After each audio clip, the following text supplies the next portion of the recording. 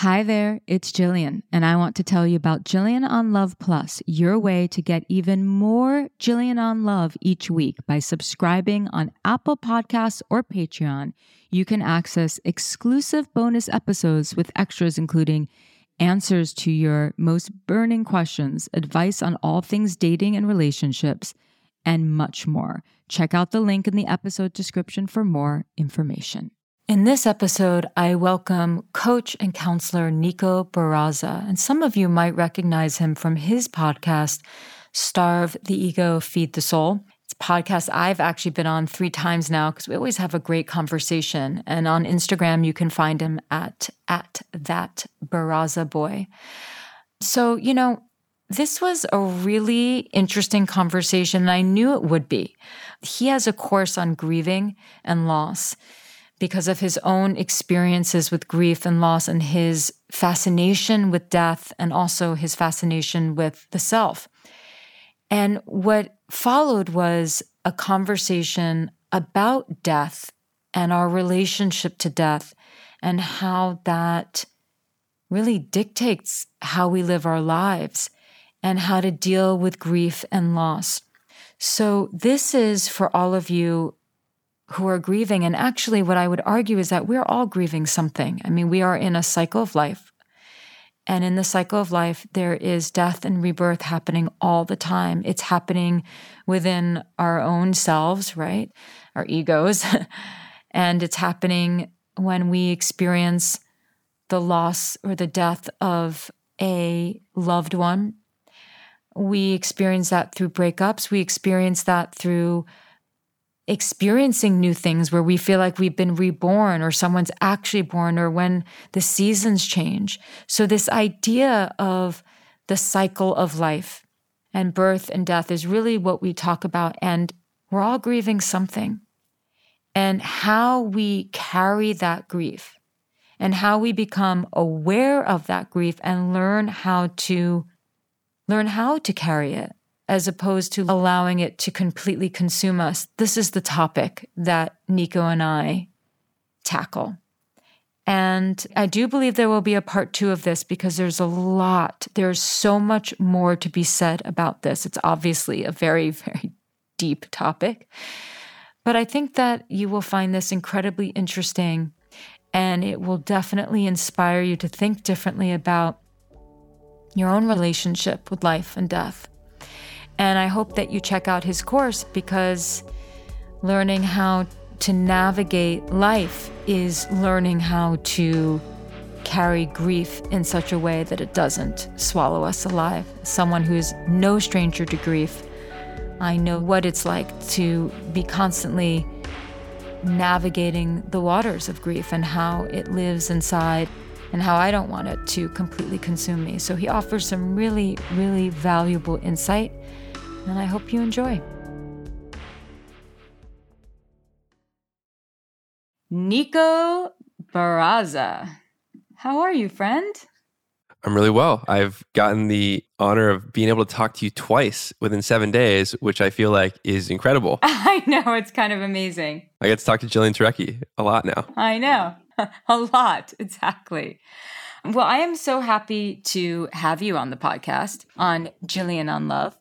And I think we always have really interesting conversations. And I'm happy to have you here because I wanted to learn and have our listeners learn a little bit more about you. And I'm really curious how you got into this, because I know a little bit about you. I know that you have a background, that you're an athlete.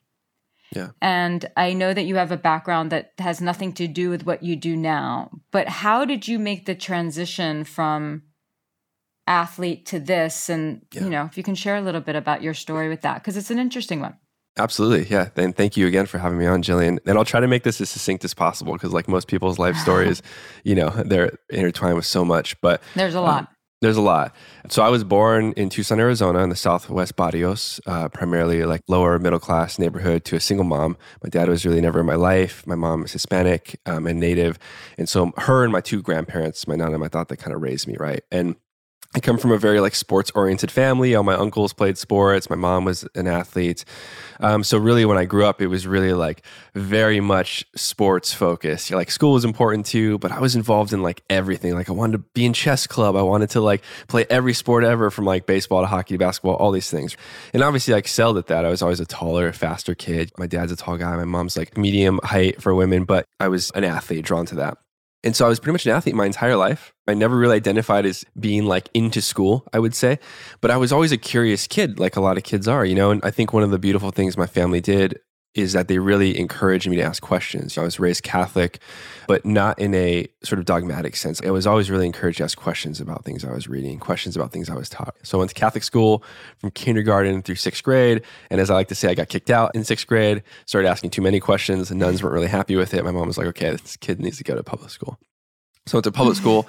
And that kind of changed my life, honestly, because it was the first time where I was exposed to, you know, not the Catholic school wasn't diverse. It's just way more diverse being in inner city Tucson, you know, as you know, right? Being in New York, one of the most diverse places in the US. So there's so many more things you're exposed to, right? Not everyone's the same religion. Not everyone wears the same uniform every day. And that changed a lot, I think, for me. It opened my mind a lot. And I was also a coming to age thing when you're like 13 to 15, like trying to define who you are, like how you exist as an adult. And I went through a lot of interesting experiences as a kid, just like everyone else, from gang violence to learning how to play music and being a musician, an athlete, and an artist, and all these other things. And I guess to start the question off, it's like I've always been really interested in how we behave and think as human beings. I remember my mom telling me that I was always a really observant, quiet kid. And I was just like really quiet and observant. I really didn't find my voice till about I was maybe like 16, 17, because I would talk, but really I was more about listening, studying people. And my whole life I was sort of destined to be this collegiate or pro baseball player. I was being recruited when I was really young. I was one of like the top recruited baseball players in the state of Arizona when I was like 12, 13 years old. And something changed. When I was 17, I had some incredible science and an English teacher in high school that got me into poetry, got me into like research science. For the first time in my life, I viewed myself as I had more to offer than just hitting a ball with a stick, and not to demean the sport that I loved so much. But I was like, wow, I actually could do other things with my life. I have other value outside of this. And then I went to college. I played volleyball and baseball in college. I had all the college experience. I went to school here in San Diego at San Diego State. And it just is interesting because when people ask like, how did I get here? Well, there was a culmination of so many things, of like getting my heart broken when I was 23, experiencing my first loss, experiencing my first death in my family. My grandfather passed away when I was 22. As you know, like the first time you lose someone that's that close to you, the first time you actually have to grieve and you don't have someone physically there, it changes you in a lot of ways. Well, yeah, actually, this is something that I wanted to ask you about, which is that you have a whole course on grief and grieving and loss. Yeah. And I also know that you went through a terrible accident. So I want to hear more, but since you brought that up, obviously you're familiar with grieving and loss, and you have some sort of relationship with the experience of grief and loss. Is that what inspired you to create a course about it? Absolutely. I think just my mind, I'm very interested in how we process death and loss in our culture and society, not just in the West, but in the East, all over, right? I think some cultures do it in like what seems a very healthy way, where it's spoken about. There are rituals around loss, there are rituals around grieving. But for all intents and purposes, it seems like in Western society, we kind of avoid talking about it. We kind of avoid the discussions about how to grieve. How does it feel? Like, what does loss actually embody? Like, what do we actually lose when we lose a physical being? Do we lose all the emotional? Like, do we lose all the mental around it too, the experience? And so, yeah, I mean, I just launched this course recently, like a couple of days ago, and it's in the pre-sale now. So thank you for mentioning that. But grief and loss by far have been, my loss and grief experience has by far been what's propelled me the most to do what I'm doing today. And it's because of these huge changes, huge shifts in my life, and me having to relearn who I am and how I'm going to move forward without, grieving a relationship or grieving the loss of my grandfather, right? These things have propelled me to, I guess, feel deeper, be more open, and understand the fragility of life, that I'm not guaranteed tomorrow, right? I'm not guaranteed another experience with someone I love. And so in essence, it's made me be more present in a way. It's made me be more mindful of my day-to-day moments. And I'm not always, I lose track just like everyone else. I get addicted to my phone. I have the same tics and constants like everyone else does. But I really do try to use death as a reminder of my life and the meaning behind it. I think that really helps me, where I used to avoid even thinking about it, because it's like, oh, when you're young, you never think about dying. Mm-hmm. But one of the first exercises in the course that I'm going to be putting on is actually to think about taking your last breath, to put yourself in that moment. What does that feel like? Who's around you? What is the sensation you're physically feeling? What are you thinking about? Wow. Well, first of all, I have chills, because that's going to be it's going to be very profound, but it's also going to be very confronting for people, because Absolutely. no one really wants to think about that. I'm curious, so the culture of your family and how you were raised, has that influenced your interest in death and humanity's? Every culture has a different relationship with death. I mean, some cultures celebrate it. Yeah, that's a great question. And no one's ever asked me that. And the answer is actually yes. Primarily, my family's Mexican. Dia de los Muertos, which is a very famous holiday now, even in the U.S. It's hugely celebrated in Tucson, where I was born, where there's almost hundreds of thousands of people who paint their faces. If you've seen those beautiful photos of people painted like a skeleton, Mm-hmm. and they wear these really colorful dresses and suits, and they play music and they march together, right? And they actually celebrate death. They celebrate the passing of a physical body. It's also called the All Souls Procession, which, if you know me, I'm obsessed with the idea of soul. That's why I named my podcast, right? Starve the Ego, Feed the Soul. Yeah. And because I do believe that you're a soul, I'm a soul, we're talking to each other right now, and these bodies are merely temporary. And so, yes, my grandparents, my mom, and their belief system, and even Catholicism in a sense, for as much oppression as there is in that religion, in Hispanic culture, when you go to for instance, a burial ground or a mortuary in Mexico, it's like there's so much color. It's this like beautiful, beautiful place to be. Like, you want to stay there and you want to celebrate life. Whereas you come to the US and it's like these nicely manicured lawns, there's these headstones. It's just a lot different in feeling. And I think that did influence my outlook on death. And also getting older and reading more things about Buddhism, Taoism, and death in those faith cultures, and just really trying to make sense of what spirituality and spirit means to me, and what passing on means to me, and trying to make sense of that in a way that's not dogmatic. I mean, that I don't have all the answers, but there are some things that I feel and some things that I can tap into in a higher state of knowing, just based on how I've processed grief and loss and how it's attributed to who I am today. Okay, so I want to continue on this tangent, but who would have thought that we would be talking about death? But it's so important. I find that people in general either live their lives fearing death or live their lives motivated by the understanding that they will die one day. Yeah.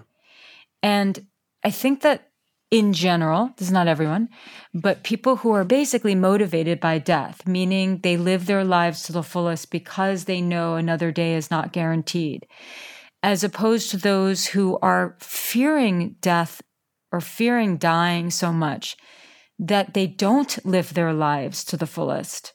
And it's interesting because it's almost like you can divide people into those two categories. I mean, I know we're so much more complex than that, but I do know that I have personally have had a habit of living my life fearing death. And I actually believe in consciousness, moving on. I can't really put words to it, but for whatever reason, I don't believe that once you're dead kind of thing, which is actually how I was raised to believe. I grew up in a Jewish family, but basically atheists, so like New York Jews by culture, but like religious wise, like really no real religion. And raised basically in science that once you die, you die. So somehow me and one of my sisters happens to, we believe in like spirits and and angels. I don't really refer to angels. That's sort of foreign to me, but just this idea of like, if I go into a house that seems like weird and haunted, I'll want to leave. And, whereas my other sister will be like, there's no such thing, right. Jillian. I do think that when we can simplify it to a person's quality of life is very proportional to how they relate to death either it motivates them or they're fearing it.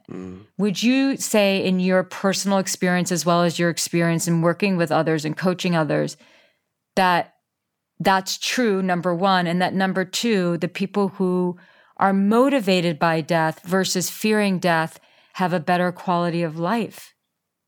Yeah, it's a deep question, right? And I think that primarily, if we think about death and we seek to understand death to our capacity, and I love how you bring up like science, because my undergrad is in environmental science, my graduate degree is in science, and I've been a scientist my entire life since I was 18. And one of the most interesting things is a lot of scientists that I know well that are brilliant are very spiritual. And I've had conversations with scientists like, how can you balance the two? And in my conceptualization is that science is limited because it's based on human cognition. And we have to be really honest with ourselves. Like, we aren't the sharpest tool in the shed of the universe. We don't know everything. We're never going to know everything, right? Where there's a limit to our capacity, but there's a beauty within that limitation, just like there's a beauty within dying. It's a beauty in mortality, right? You will never know everything. You just won't. Congratulations. But the pursuit of understanding is part of the fun, just like relationships are. That's part of this dance that we get to dance with until we end.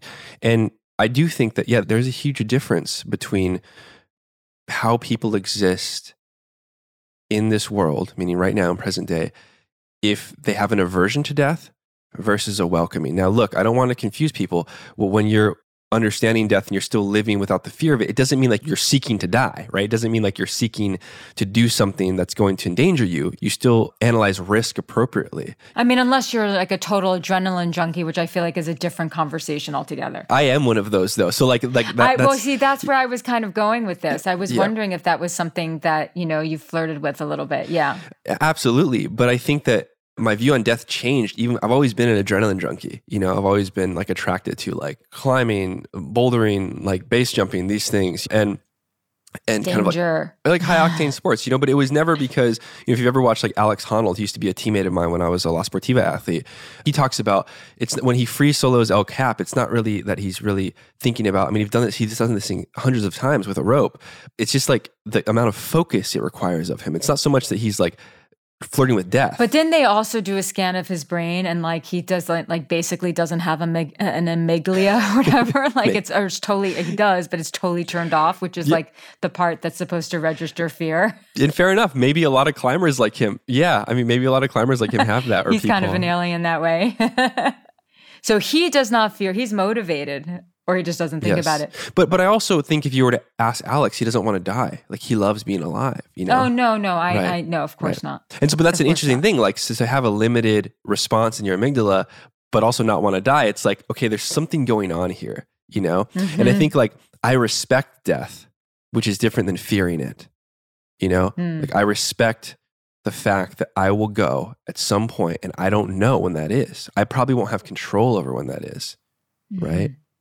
And this is a heavy, deep conversation because obviously we live in a world where to take one's own life is prominent and it's increasing, right? And I've struggled with that at points in my life. And I think that when I talk about this, I talk about it with great respect to people because, first of all, I don't judge anyone for deciding when they feel like they should go. But I feel like if we can talk about death and have these open conversations, people will feel less alone. And loneliness and isolation is the lead cause for someone deciding to leave sooner than they really should.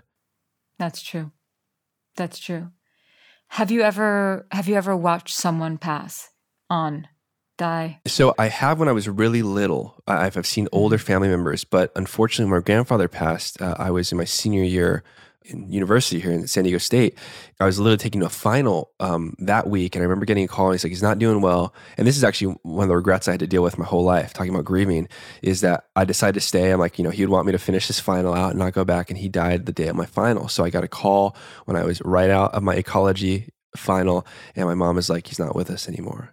And I remember like getting kind of emotional. I stepped out and I was just like, man, I should have been there. He was surrounded by all of his family members, and I was like his favorite kid. He was surrounded by all of his family. He had 5 kids, a lot of his grandkids. The 2 dogs he loved were sitting next to him as he passed away.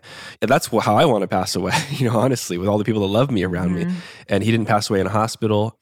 And so I wasn't physically there, but I did feel like that weight. So I guess to answer your question, I haven't seen a lot of people pass away physically, but I have seen like trauma as far as like gang violence when I was young. I have seen that kind of pass away. But as far as someone going, in a way like my grandfather did, I haven't been in front of that a lot. Yeah. I mean, I watched my mom die and I watched my stepfather die, and it's definitely life altering beyond belief. But I think going through the experience of someone you love dying, whether you see them pass or not, it does absolutely change you. And then I know you and I have discussed this before, like people don't really acknowledge or honor the fact that when you go through a painful breakup, that's a death as well. And we've talked about this when I was on your podcast. It's a death of so many things. And so I wonder, like, on the topic of grieving, it's almost like grief is something that we have to learn how to carry. It doesn't really ever go away for certain things.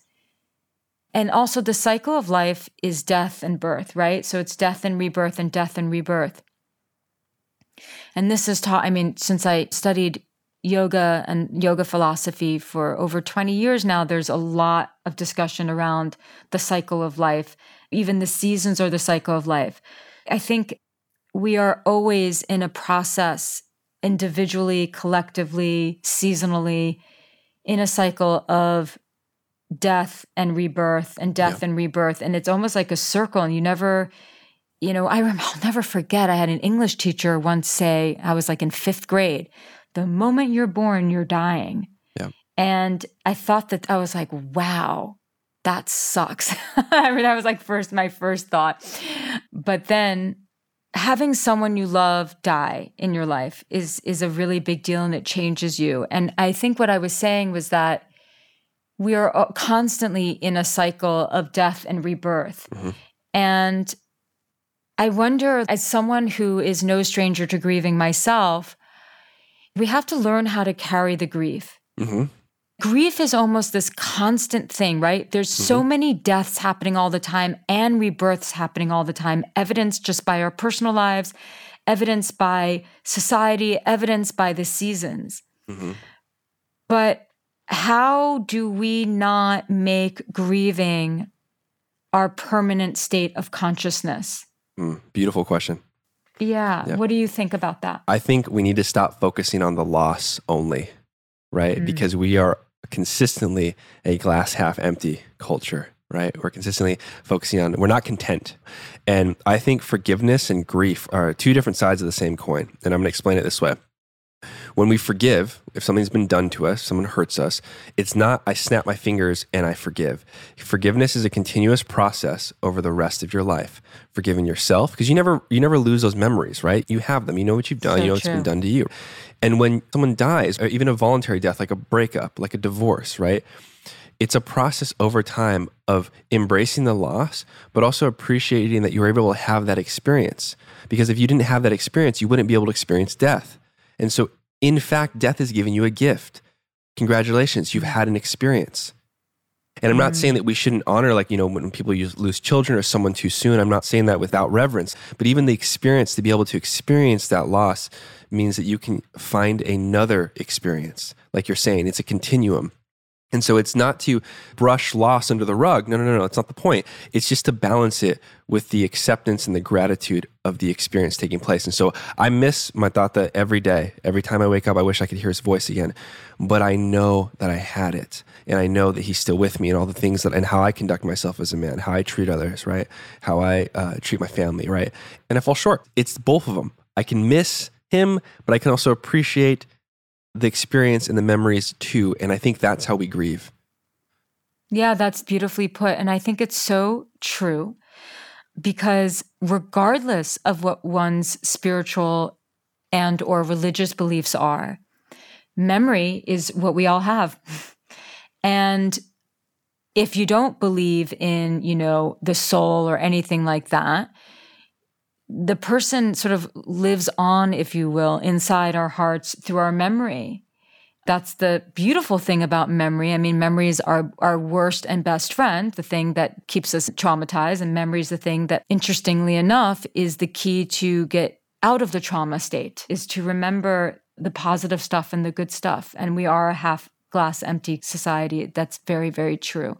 One of the experiences that I have had as a result of losing certain things and losing part of myself and losing my parents and whatnot is it has a funny way of forcing you to remember the love.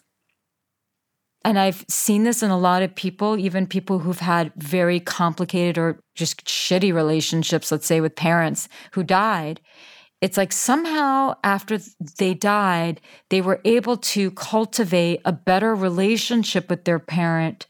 They were actually able to forgive them once they passed, because then they don't have to deal with them. They don't have to be constantly have these boundaries around them. They're not filled with all this resentment and contempt. There's like almost an appreciation that can happen as a result of someone dying. And yeah, I guess it's about redirecting people's focus onto that. So why don't you tell listeners just briefly about this course? Because I think this is so important, because every single person is grieving something at all times. Absolutely. And thanks for bringing up the course. I didn't realize we were going to talk about this so much, but I love it. So yeah, I think the powerful thing about anything like this, whether it's an in-person course or online, is the collective nature of how we learn and how we experience loss. And I think that we don't gather trauma in a silo. We need other humans to experience trauma. Therefore, we need other humans to heal everybody. We need to learn from each other. And so I think one of the powerful things about getting people in a group and talking about grief and loss and how we all process grief is to collectively identify as not being, I'm isolated and having these feelings of hopelessness, of loss, of loneliness, because I can't speak to this person, or because this person left me, or because I had to go through a divorce, right? And these things happen. And one of the most healing things to me has been to sit in a room with other people and hear just how similar their experience of loss is when they've had their heart broken, when they've done something that has hurt a loved one, when they've lost someone to death. And so this course, it's just a 2-part series. It's just taking place on 2 Sundays. The first part is diving into the definition of how we define grief and loss and death in our society. And how does that definition impact our way of living? Like you were saying, people that are just fearful of death, how do they live differently from someone that's always just sort of like tiptoeing all the time? Like, you know, when you're a kid and you're playing like Don't Touch the Lava, that's kind of like what it is when you're like, you know, I'm scared of death. It's like, well, if you don't touch the lava, how are you going to, you know what I mean? It's like, it's sort of this like metaphorical wall in your brain that's like blocking you from experiencing the depth of life, because you're so scared to take that step, to take that risk, to go get that relationship, to fall in love again, to be hurt again, right? And I'm saying like that is part of life, ladies and gentlemen. Like you will be hurt again, but you will also smile again. I guarantee that will happen if you start walking forward. You know, if you don't move anywhere, you will stay the same. And that's kind of the thing about death. I think death is the ultimate teacher. I really do. And that's why I've become obsessed with our mortality, because I understand that I'm not going to be here long, regardless of what you believe after, because I too believe we're this energy that neither created nor destroyed. It just keeps floating, you know. But I might not be this manifestation of a human. I might go into a star. I might go somewhere else. You know, I might go into a mushroom, you know. But I respect who I am right now. And I got a lot more to learn. I'm sure you can agree to this, Jillian. It's like the more I age and the more I really ask these big questions, the more I realize I don't know. And there's a beauty in that. Oh, yeah, absolutely. Yeah, I agree. I had a yoga teacher once say to me, the more you advance, the more you actually become a beginner again, because you see on the outside, there might be a mastery of a pose, and you might even have a moment of mastering a pose, a moment of mastery. But as soon as you get someplace with a posture, you realize, oh my God, I can actually go deeper with this. I can penetrate my nervous system, not just my bones and my muscles. And so it is, the more you know, the more you realize you don't know. Like the more you advance in anything, whether it's through age or whatever, the more you realize your studentship is never ending. As much as people claim to have these answers, no one knows what happens after death. Yeah, absolutely. You asked me, like the first part is the defining of it, right? We're discussing it. And the second part, which is the second Sunday, is the integration process. Okay, we've discussed this. Now, how does that actually look in real time? How do we manifest these lessons and these understanding? And how do we balance appreciation and gratitude and grieving and loss? Because you cannot experience happiness without experiencing sorrow. because we're not robotic, right? Everyone's like, I just want to be happy. You ask someone, I just want to be happy. True. What do you want? I want to be happy. And I'm like, do you want to be sad? No. Well, then how are you going to be happy? You have to experience both. And I think that really is at the root of when we talk about depression and anxiety, these other things we experience, is that it's not so much about not experiencing sadness. It's about not being absorbed by it, not defining yourself as sad. Yes. Because I consider myself a happy person. I still have sad, down days where I don't feel motivated, where I still think of negative things. There's days that sometimes I don't want to exist, right? And it's like that happens. It's a human experience. But I do know that if I get a good night's sleep, if I take care of myself, if I rest a little bit that day, I'll wake up the next day and I'll feel better. And I have to get myself out of bed and go make human connections because that's what we're here to do.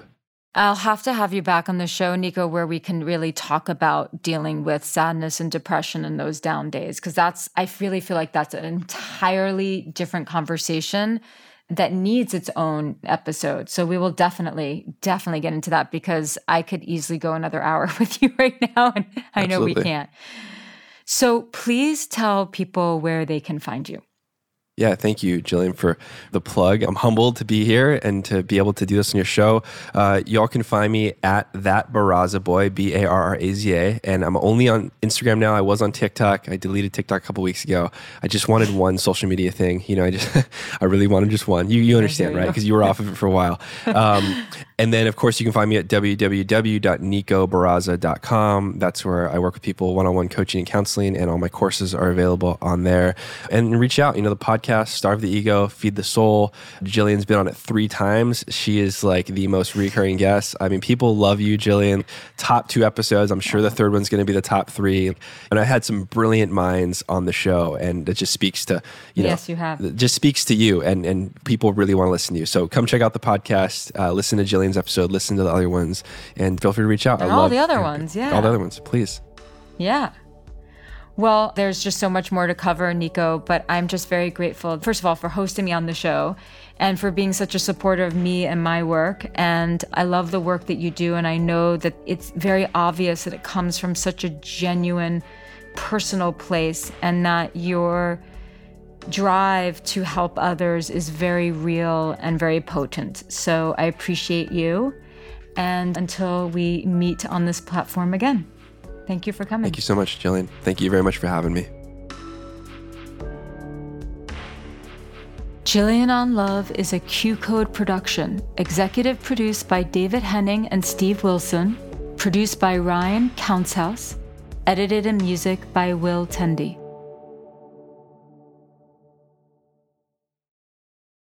Carlos King, one of the most sought-after executive producers in reality television. I am thrilled to announce Reality with the King, where we'll discuss all things reality TV. I have interviewed everyone from Nene Leakes, Teresa Giudice, and Kenya Moore. Each episode, we will rehash shocking portrayals, honey. Yes! Hilarious shade and all the drama. Reality with the King podcast is available wherever you get your podcast. Welcome to a journey into the heart of the Texas Renaissance Festival, the nation's largest and rowdiest celebration of medieval fantasy.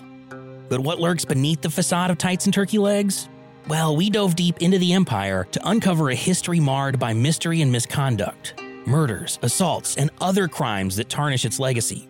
This isn't just a fairy tale, it's a cautionary tale of power, fantasy, and the consequences that follow when they all collide. Search for Crime Waves Renaissance Texas on Apple Podcasts, Spotify, or wherever you're listening now.